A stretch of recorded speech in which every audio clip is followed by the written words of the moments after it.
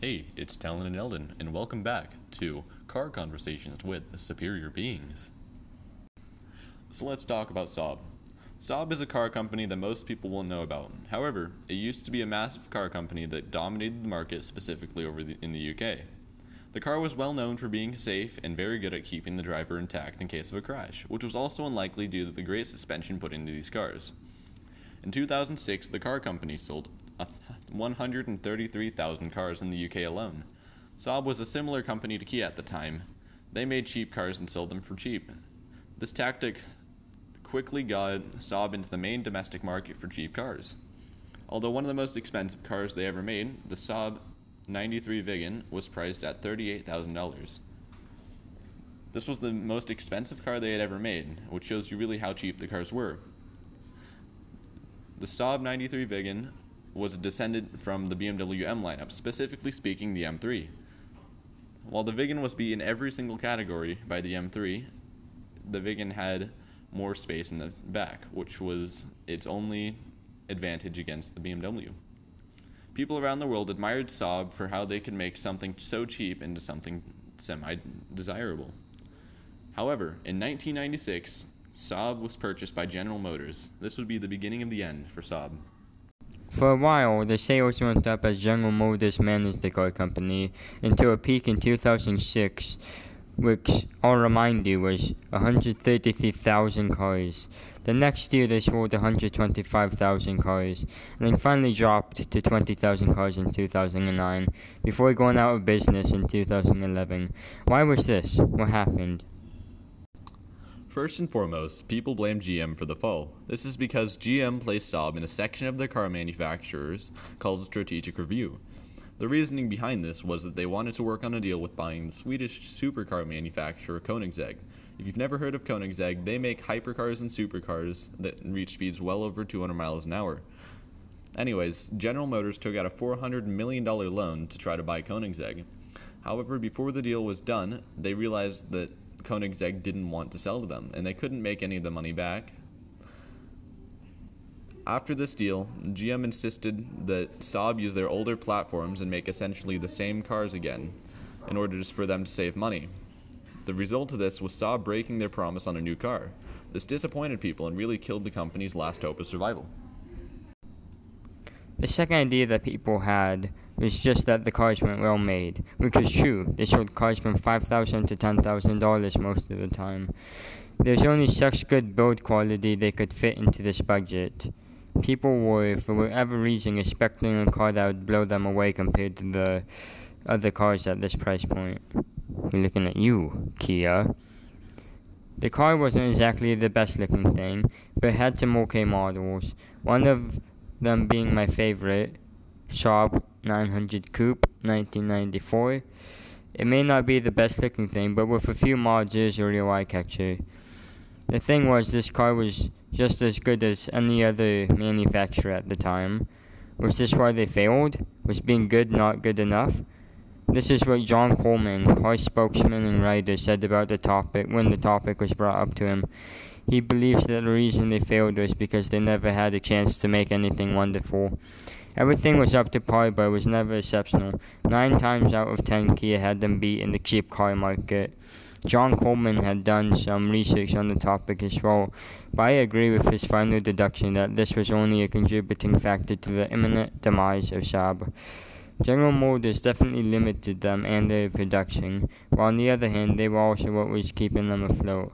I wish Saab was still here because they had some pretty creative ideas in their time. Saab had another thing that was constantly pushing against them. Somewhere along the line of creating and building this company, they had gained the reputation of being specifically for gay people. The issue with this was that at the time, being gay wasn't exactly the most accepted thing in the car community. My own father actually considered purchasing one, but changed his mind after seeing all the gay propositions around it. He wasn't the only one, though. The car community was hard set on this. This wasn't the first time a car had been pinned as gay. The Subaru Outback was given a similar title, but it wasn't nearly as devastating. The reasoning behind this way of thinking was a mistake on General Motors' part. When they were choosing the 2 magazines to advertise Saab in, they ended up choosing 2 magazines that gay men often read. After seeing this mistake, they tried to cover it up and say that they wanted to support the gay community. Howard Sherman, Group Account Director for Saab Cars of Angadi, said, "This decision was about the appropriateness of the market for the brand. The gay publications made sense, which was the basis for our recommendation and for Saab's participation. Up until this moment, no large companies had made a large move toward gayness. This kept most of the population away from Saab, and in my opinion is what really killed the company in the end." Where's Saab now? Well, Saab is now a great choice for used cars. Because they were always so cheap, they only got cheaper. Not to mention because they were managed by General Motors, there's still parts being made that will fit onto your car. You also have a very unique car, and one that a true car person would say something about if they were to see one. Not to mention that the cars are more than reliable enough. Many cars reaching upwards of 200,000 miles, with most even reaching 270,000 miles. So now that we've spoken about the downfall of Saab and our theories on why they went, let's talk about the highlights of Saab's cars. My favorite Saab that was ever made was the Saab Prometheus. This car was built without a steering wheel, and while it was never put into full production, this showed the creativity that Saab had when it came to building cars. The fact that they were so ahead of their time when they made the Prometheus just makes me wish even more that they were still making cars. One thing about the Prometheus was that there still had to be a way to steer. The way that they implemented this was with joysticks similar to a plane. Another one of my favorite cars is the Saab Sonette V4. In 1967, Saab began to use the 1.5-liter, 65-horsepower Ford V4 in all four models of their Sonettes. The 0 to 60 time of the Sonette did not change, but the V4 could hit 99 miles an hour compared to the Sonette 3's 93. When they went to meet the SCCA's requirement, which is the company that sets requirements for rally cars, Saab made 70 Sonette V4s in 1967. In 1968, 640, and in 1969, for a total of 1,610 units. Most Sonette V4s were exported to the US, where it had an MSRP of $3,500. It's now worth about $30,000. The Sonette V4 had safety features, such as 3-point seat belts, a roll bar, and even whiplash-preventing high-back bucket seats. The GT850 was dropped in 1968 with the Sonette V4. Following suit, the next year, Saab merged with Scania to form Saab Scania in 1969. The Saab Sonette V4 was truly one of the coolest cars that Saab ever made from an objective point of view. Now that we've talked about how they fail in some of their cooler cars, let's talk about some of the things they achieved during the time they made the cars. One of these accomplishments was using the Saab 99 in the WRC, or World Rally Championship, and it was the first WRC car to use a turbocharger. Many other cars afterwards started using turbochargers, seeing as it gave them an edge in the WRC.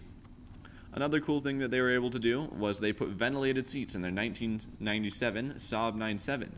This may not be a really new thing for us, but they were the first ones to put one in the passenger seat as well as the driver's seat. Another thing that they did is they were the first car maker to present a Freon-free, or CFC free, air conditioning system. Only a few years later, this was mandated on all cars being released. This way there was less pollution in the air. So now that you know more about Saab, what is your opinion? Do you think it was their fault that they fell, or was it General Motors' fault? It's always sad to see a company go down, and I'm glad that I was able to share the history of this incredible company with you guys.